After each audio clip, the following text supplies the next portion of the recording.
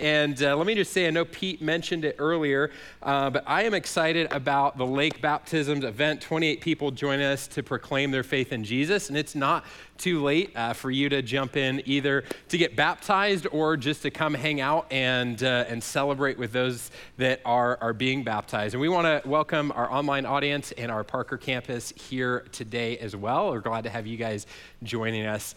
You know, I also hope that you guys did your homework. Last week, Pastor Chad assigned some homework. I know you're like, hey, I graduated from school. I don't have to do that anymore. I don't want to do homework anymore. But Pastor Chad assigned some homework for you guys to discuss some things, one of which being our marriage vow renewal next weekend. And I want to talk about that a little bit because we've gotten some questions on kind of the specifics of that. And the biggest question is, do I have to dress up? Is it fancy? Do I have to dress up? What do I wear?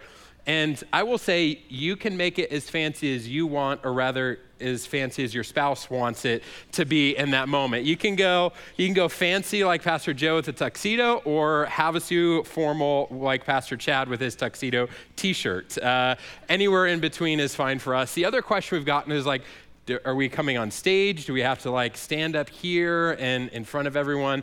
And so what our plan is we'll have some extra room down here across the front, and we're going to invite people to come forward, and just as a large group here. And even if you don't want to do that, you can just stand where you're at in the room and participate that way. We're also excited because we're going to have some desserts and some other treats as kind of a celebration to culminate our series and our study with that. But, you know, as we continue, every week we've been kind of obviously talking about marriage, and our teaching team has been talking about their relationships and their past. And so I obviously have to follow suit in that and share kind of my marriage story and in the background there. But I would be remiss if I didn't back up a little. And I don't have photos with bell-bottom jeans and stuff to show you because I'm a child to some of you. But I do have a great story of the before marriage side of things, because my wife and I didn't exactly get off on the right foot. See, I started attending Calvary as a young teenager, was just kind of an attendee in the background, and then got mildly connected later on, serving on our tech team and stuff. But I knew of my wife, Amber, because as some of you figured out last week with me being in Pastor Chad's family photos, I married Chad's oldest daughter, Amber. And so I knew of her and was fond of her from the little bit that I knew her, but I did not know her personally. And as I was kind of working through some things, I had an occasion where I needed to meet with Pastor Chad. But the reason for that was I was in Boy Scouts and I was working on this kind of project, and I needed to interview my pastor. And you're starting to kind of put a picture together. I think I'm up there, yeah. So that's me getting my Eagle Scout award with my Scoutmaster and the mayor of Havasu at the time. And so I was a Boy Scout, an Eagle Scout. I was also homeschooled and a little nerdy. Not exactly like a great social resume for a teenager. And so I was very fond of Amber, but I knew my chances were very slim. So I just kind of was like, okay, that it is what it is. And one day I'm meeting with Pastor Chad. This is over at our McCulloch campus in his office. I'm sitting there in my Scout uniform, like the photo, with my mom because I couldn't drive. And out of the corner of my eye, I see Amber walk by, and I'm just like, oh boy. And just really hoping like she doesn't come in the office, she doesn't say anything, and just kind of continues. But Chad didn't let that happen. And my blood pressure spiked when I heard Chad say, hey, Amber, come on in here. There's someone I want to introduce you to. Because Chad, being Chad, knew I wasn't really well connected. And he's like, hey, I'm going to introduce him and help him maybe get involved in the youth group and get more connected at the church, because he just can't help but do that. And it's a great thing unless you're the teenage boy in his office going, no, like not right now, not in the Boy Scout uniform with my mom in the pastor's office. Like, can we meet anywhere else under any different circumstances? But that's not how it played out. She came in, we chit-chatted, she left, and I'm like, well, if I had a chance, it's gone now. Like, there's just, okay, like I guess it's just never gonna happen. And thankfully, the Lord has grace. A couple years later, our two best friends were dating, and so we got to spend some time together. We became friends, also serving at church together, and after a couple months of being friends, we started dating, and about a year after that, I proposed while I was a senior in high school and had just turned 18. Those of you that are parents of teenagers, you can be welcome that I don't share that part of our story with our high school students here at the church much. About a year and a half later, we got married while we were still in college, even when everyone told us not to do that. And then, here we are, 11 years of marriage later, we got 2 kids, and we're able to be back here in Havasu serving at Calvary. So that's our story. That's our story. And I share that because this whole series kind of came about from our teaching team saying, hey, let's kind of help people rewind back to that moment they said, I do. That moment that we gathered our friends and family, we stood before God and these witnesses, and we said that we are committing to love and to cherish for better or worse, in sickness and in health, forsaking all others until death do us part. I do. That moment that we said, hey, we're going to commit to love and provide for and cherish and spend our life with one person. And really, that's at the heart of today's message, that idea that marriage is really centered around the idea of exclusivity. That in some of your marriage vows, some of those old-fashioned vows, there's that line, forsaking all others.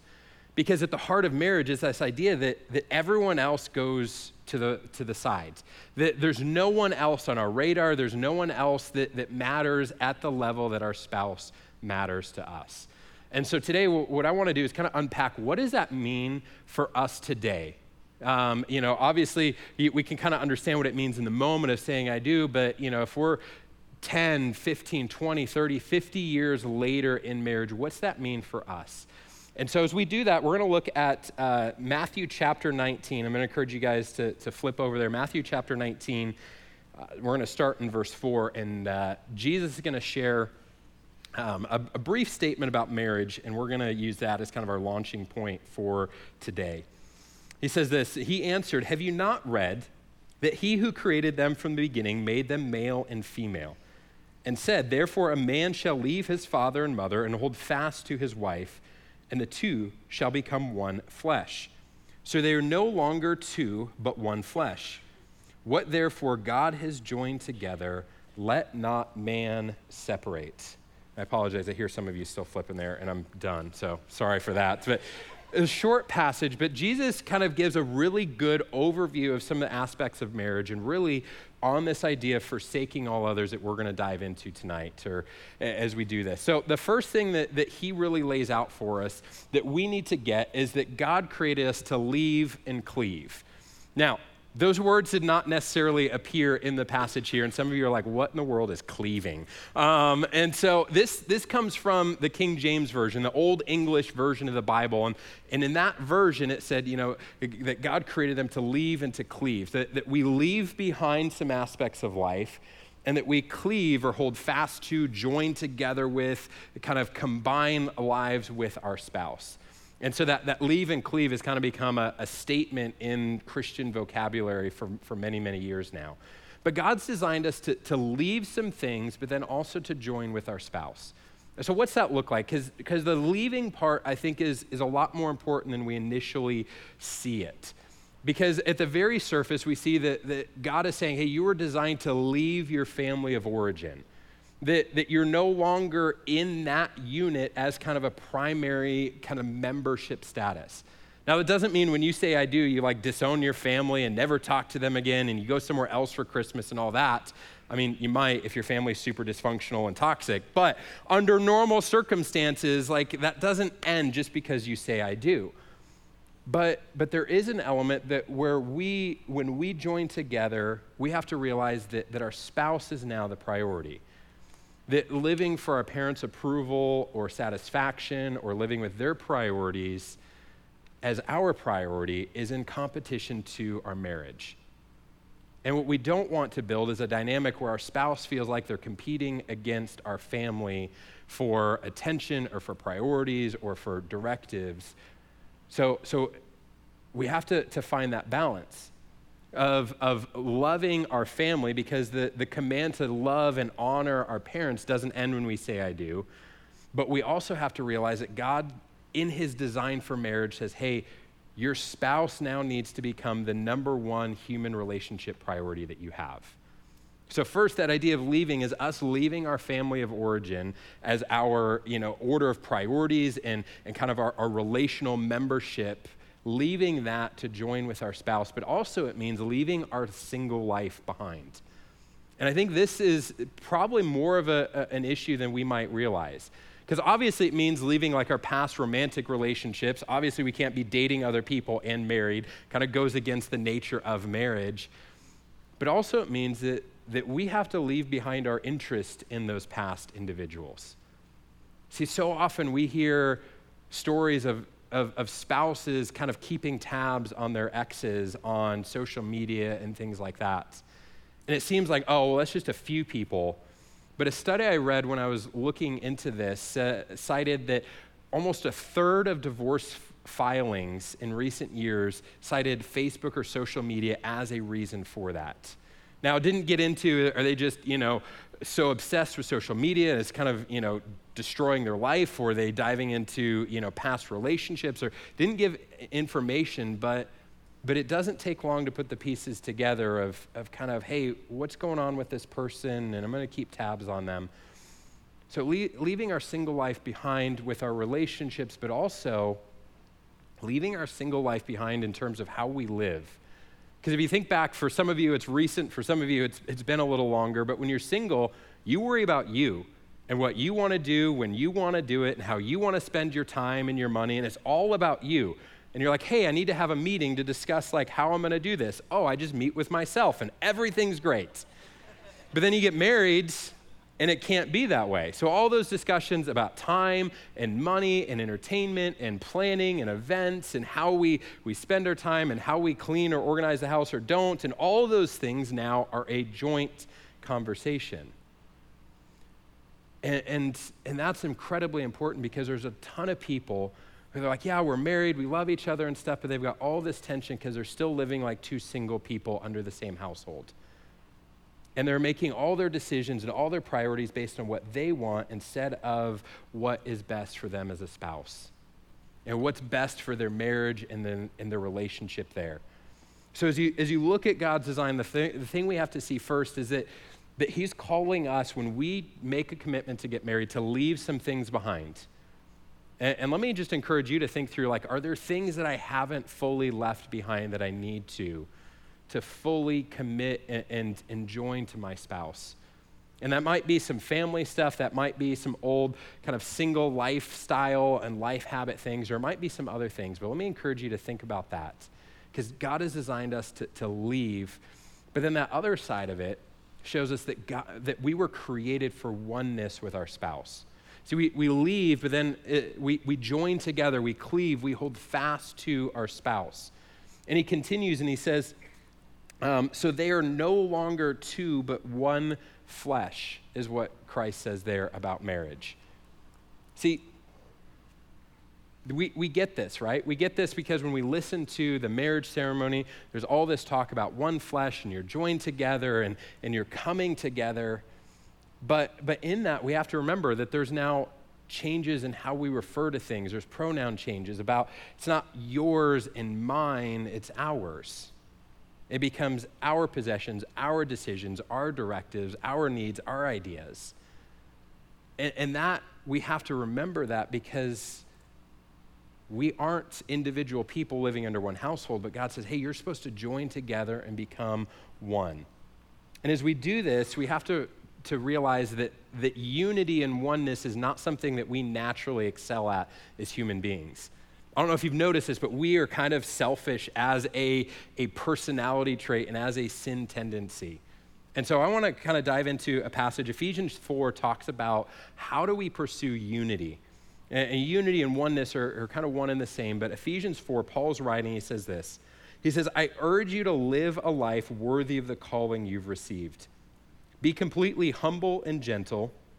Be patient, bearing with one another in love. Make every effort to keep the unity of the Spirit through the bond of peace. Now, he's not talking specifically about a marriage relationship here. But as we've kind of said through this whole series, a lot of the stuff we talk about can be applied to any human relationship that we have. We're just specifically applying it to our marriages in these 4 weeks. But he's saying, hey, here's some things to keep in mind if you want unity, if you want oneness, if you want closeness in your relationship. For us in our marriage relationship, here's some things he's saying we have to do. First, we have to live with humility. You live with humility. I want you to think for a second on someone that you know that's truly humble, that you're like, man, they just are incredibly humble as a personality trait. And as you think about that person, you probably think about the fact that there's a draw to them, that you naturally want to be around them. There's like this magnetic pull because people that are truly humble are fun to be around and are enjoyable to be in relationship with because that's how God has created us. And so when we look at, hey, how do we build a marriage that's close, where there's oneness, where there's connection, living with humility is at the core of this. And humility is obviously, avoiding pride and arrogance and living that way, but it's also putting our needs secondary to someone else. It reminds me of that great C.S. Lewis quote that says, humility is not thinking less of ourself, but thinking of ourself less. So saying, hey, I'm going to think about my needs and priorities less than I'm going to think about my spouse. I'm going to think about what do they need? How can I help them? How can I serve them? How can I make their day better? How can I take this off their plate to alleviate stress? Whatever it looks like for you. Live with humility. It's going to build a healthier marriage. So like I said, think about and prioritize your spouse's needs. Second idea in that is be willing to admit that you're wrong and your spouse is right. I'll repeat that for some of you that maybe didn't want to hear it the first time. Be willing to admit you're wrong and that your spouse is right. How long do we hold on to things where we're like, I know I'm wrong and they're right, but I don't want to say it out loud? Humility is being willing to say, I was wrong and you were right. And it's going to build a better relationship for me taking that moment of hit to our pride. So live with humility. Second thing that we're encouraged to do here is to live with gentleness. See, it's not necessarily physical gentleness, although that's kind of an assumed reality, hopefully, but it's the gentleness of how we treat people, how we talk to them, how we interact with them. Because I don't know if you guys have ever noticed this, or maybe it's just me being a terrible person. I find it a lot easier to be rude and mean to people that I really love and am close with. Any of you with me there? Like, it's easier to be kind of short and harsh and rude to someone that you're really close with, a lot easier than it would be to be that way towards a friend or a coworker. And I think it's because we know them. Like, we really know them. We know all of their stuff, all their, tendencies that are annoying and frustrating at times. We also know what gets under their skin, which means we're good at throwing that back at them for leverage when we're not in a good place. But see, we're told to live with humility and gentleness because we can bless or we can curse with how we interact with people, how we speak to our spouse, how we treat them. So that means that we can choose to be gentle and bless. We can ask questions instead of making accusations when things happen. We can respond with grace and patience when things come up that maybe are difficult or challenging. We can choose to speak to our spouse in a way that is honorable and wouldn't embarrass us if someone else listened in and heard our interactions. See, unity is built with humility, it's built with gentleness, finally it's built with patience. That one that you guys were hoping I would skip over because none of us actually like talking about patience, especially when we're like, I don't have time to be patient right now. You don't understand how frustrating this is. See, when we live with impatience, the result of that is angry words and bitter thoughts and malicious actions. And so if you are in a place with impatience in your marriage, that might be the place today that you need to start the most. Because patience is how we demonstrate grace and love to our spouse when things aren't going well, either externally or internally. And it's challenging because we spend all of our time with our spouse, which means we get to be annoyed by the same things over and over again. But let me remind you of just an encouragement in that. One, you made a commitment to marry them. So kind of that, like, that's on you. You chose this. But also, they put up with you. So there's some give and take there that they're probably struggling with patience at some points, just like you are. So will you be patient with your spouse? Will you be patient when they drop the ball, when they hurt or offend you unintentionally? Will you be patient with the work that God needs to do in their life and the progress that they're on?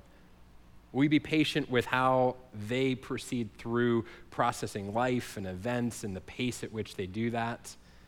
Will you even be patient with how long it takes them to get stuff done around the house or get ready to leave the house when those times come? See, if you want a great marriage, oneness, unity, connectedness needs to happen. We can lean into those things. We can lean into humility and gentleness and patience to build that. But finally, as we look at this passage, we see the reminder that God's design is a lifelong marriage. See, Jesus reminds us here, he says, what therefore God has joined together, let not man separate. It's this reminder that Jesus is recommunicating to us that God's design for marriage is one man and one woman for one lifetime. And that is laid out in this passage, and he's communicating that. And even in saying that, I want to recognize two things. First, that's an increasingly controversial statement and viewpoint in our world today.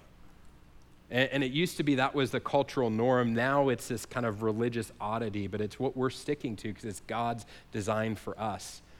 But secondly, I just want to call out, that doesn't always happen. Like, marriages don't always work. And depending on what study you read, most of them or a large portion of them don't work.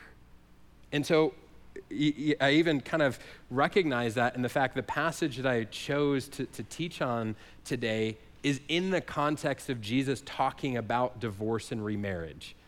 That even in Scripture we see that God said, hey, I know that the ideal isn't going to work, so that's going to be the plan B. There isn't a plan C, but that can be a plan B. And so I put this here not to shame you if you are divorced or remarried and to pile on guilt. That's not at all the intention here. Nor is it the intention to say, hey, if you're in a bad relationship that's toxic or abusive, you got to stay because God said it's for life. There's plenty of misguided, religious, legalistic people that have done that. I'm not going to be one of them.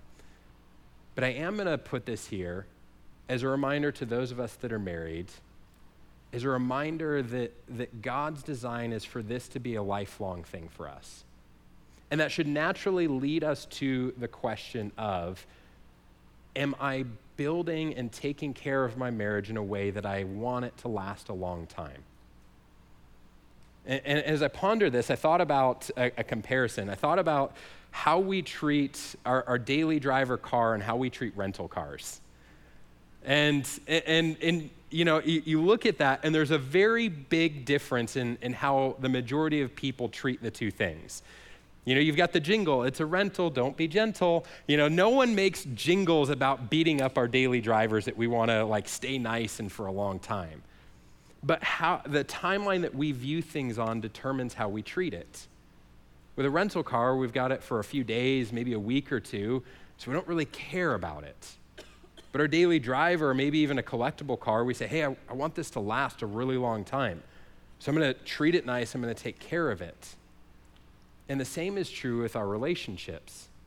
If we view them on a long timeline of saying, hey, I want this relationship to last 30, 40, 50 years, it forces us to ask the questions of, am I doing the things it takes to get a marriage that lasts 30, 40, 50 years? And when we look around our world, unfortunately, that's not the viewpoint that's common. Because while our world maybe doesn't see marriages like rental cars, I think a lot of our world sees them as like car leases. They're like short term, and you just, you're in it as long as it's working for you and you enjoy it and everything's good. But the second it's not, you just dump it and go get a new one. Which makes God's design for marriage that much more important for us to contrast what isn't working in our world. So with that, how do we build a marriage that lasts a lifetime? How do we lean into that design saying, hey, God, you intend this to last forever. How do I do that? Well, in Proverbs chapter 5, verse 18, it says, let your fountains be blessed and rejoice in the wife of your youth. And that's stated there in the context of a father pouring into his son, writing Proverbs saying, let me share wisdom with you. And more specifically, that context of Proverbs 5, 6, and 7 is that father sharing the dangers and kind of lure and destructive abilities of adultery and infidelity. And he's saying, let me warn you about how strong this desire and temptation may be, but let me tell you how destructive it will be in your life. And in the midst of that, he starts by saying, let your fountains be blessed and rejoice in the wife of your youth. We could contextualize that and say, if you want your life to be blessed, rejoice in the spouse of your youth. It's that idea of if we want a long-term marriage, we need to rejoice in our spouse. We do that first by not comparing them to other people. It's so easy to compare to our friends or our friends' spouses or the people we see on social media or simply what our idealized version of a spouse is. But rejoice in your spouse by thinking back to when you first fell in love. Think back with me, even right now, when you were young or younger in your relationship. Think about back then. You didn't compare them to anyone else because you didn't care about anyone else. There was no comparison. Even if you were tempted to, you'd be like, no, it doesn't matter because this is the one. And so we can rejoice in our spouse by going back to that mindset of saying, hey, it doesn't matter about anyone else. There is no comparison. There's no desire for comparison. You are the one. We can also rejoice in our spouse by rejoicing in all the seasons of their life. See, we've done a lot of counseling at our pastoral team, and we've all heard those words when there's a marriage that's not going well, and one of the spouses say, they've changed. And there's always that negative connotation that they're not the person they used to be. And sometimes there's legitimate reasons, there's addiction, or there's disinterest, or infidelity, or something destructive, and that's the case. But the reality is, all of us change. I was married when I was 19. Thank the Lord that I'm a different person than I was when I was 19, or I would not be standing up here sharing with you guys, at least not for this long, before someone came and escorted me off the stage. Thank the Lord that we change, that God works in our life, that we grow and develop and evolve as people. And sometimes it's just our maturity. Sometimes it's even our personality takes a little different form as we go through different seasons of life. And so instead of being bitter that our spouse isn't the, young, adventurous, crazy 20-something that they were when we met them, rejoice that they are who they are now. And rejoice in the fact that maybe they're a wise, mature, seasoned individual that has a very different view on life that you can share life with.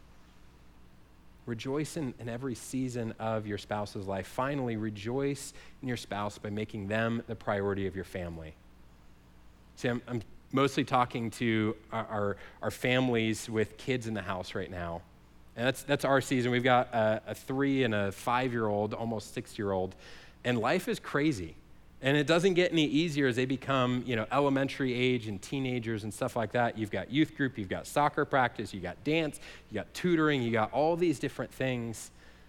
And the temptation for parents is to become very functional in the relationship and divvying up roles. You take them here, you do this, you cover that, I'll go here. And the temptation is for the priority to not be the emotional connection, but just the logistic connection. That's why so many times we see individuals that the high school graduation comes, they're empty nesters, and there's nothing there relationally anymore. They look at their spouse and they're like, I don't really know you. And they look at their spouse and they go, we used to have this common ground, this common purpose, but that's gone. So let me encourage you to lean in and make your spouse the priority of your family. I know that sounds kind of weird because we're always talking about kids here, and I'm a family pastor. I'm supposed to be like all about kids and families, but hear this. Aside from modeling a healthy relationship with Jesus, the best thing you can model for your kids is a healthy marriage. And so take the date nights where you don't talk about schedules or kids. Take the getaways without the kids where you guys can have extended time to talk and to go on adventures or just make memories. Lean in and make your spouse the priority. See, there's so many things that want to undermine our marriages. There's so many things that want to pull our attention away from our spouse to other things. And so I love the words of Jesus here, just to go back and say, hey, let's define marriage and remember the things that we need to focus on, of leaving some things behind, of joining with our spouse in oneness and unity, and making them a priority by rejoicing in them for the rest of our life. See, my prayer for you guys, if you're in a committed married relationship, is that you would see it as a lifelong journey and that you would invest accordingly so that God would be glorified in your marriage. Let's pray together.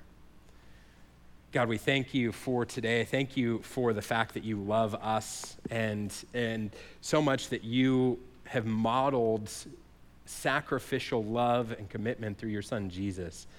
And so much so that you use Jesus' relationship to us as a model for what a husband and wife, how they should love and care for each other, how a husband should sacrifice for his wife.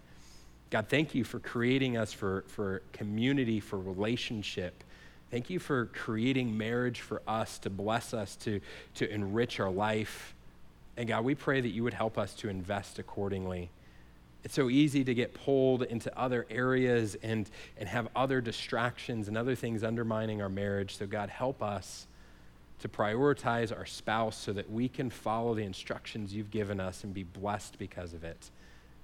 God, we want to be countercultural in how our marriage functions, what it looks like, and how long it lasts. So God, help us to do that. Give us grace when we fail and help restore some places that we've messed up along the way. It's in Jesus' name we pray. Amen.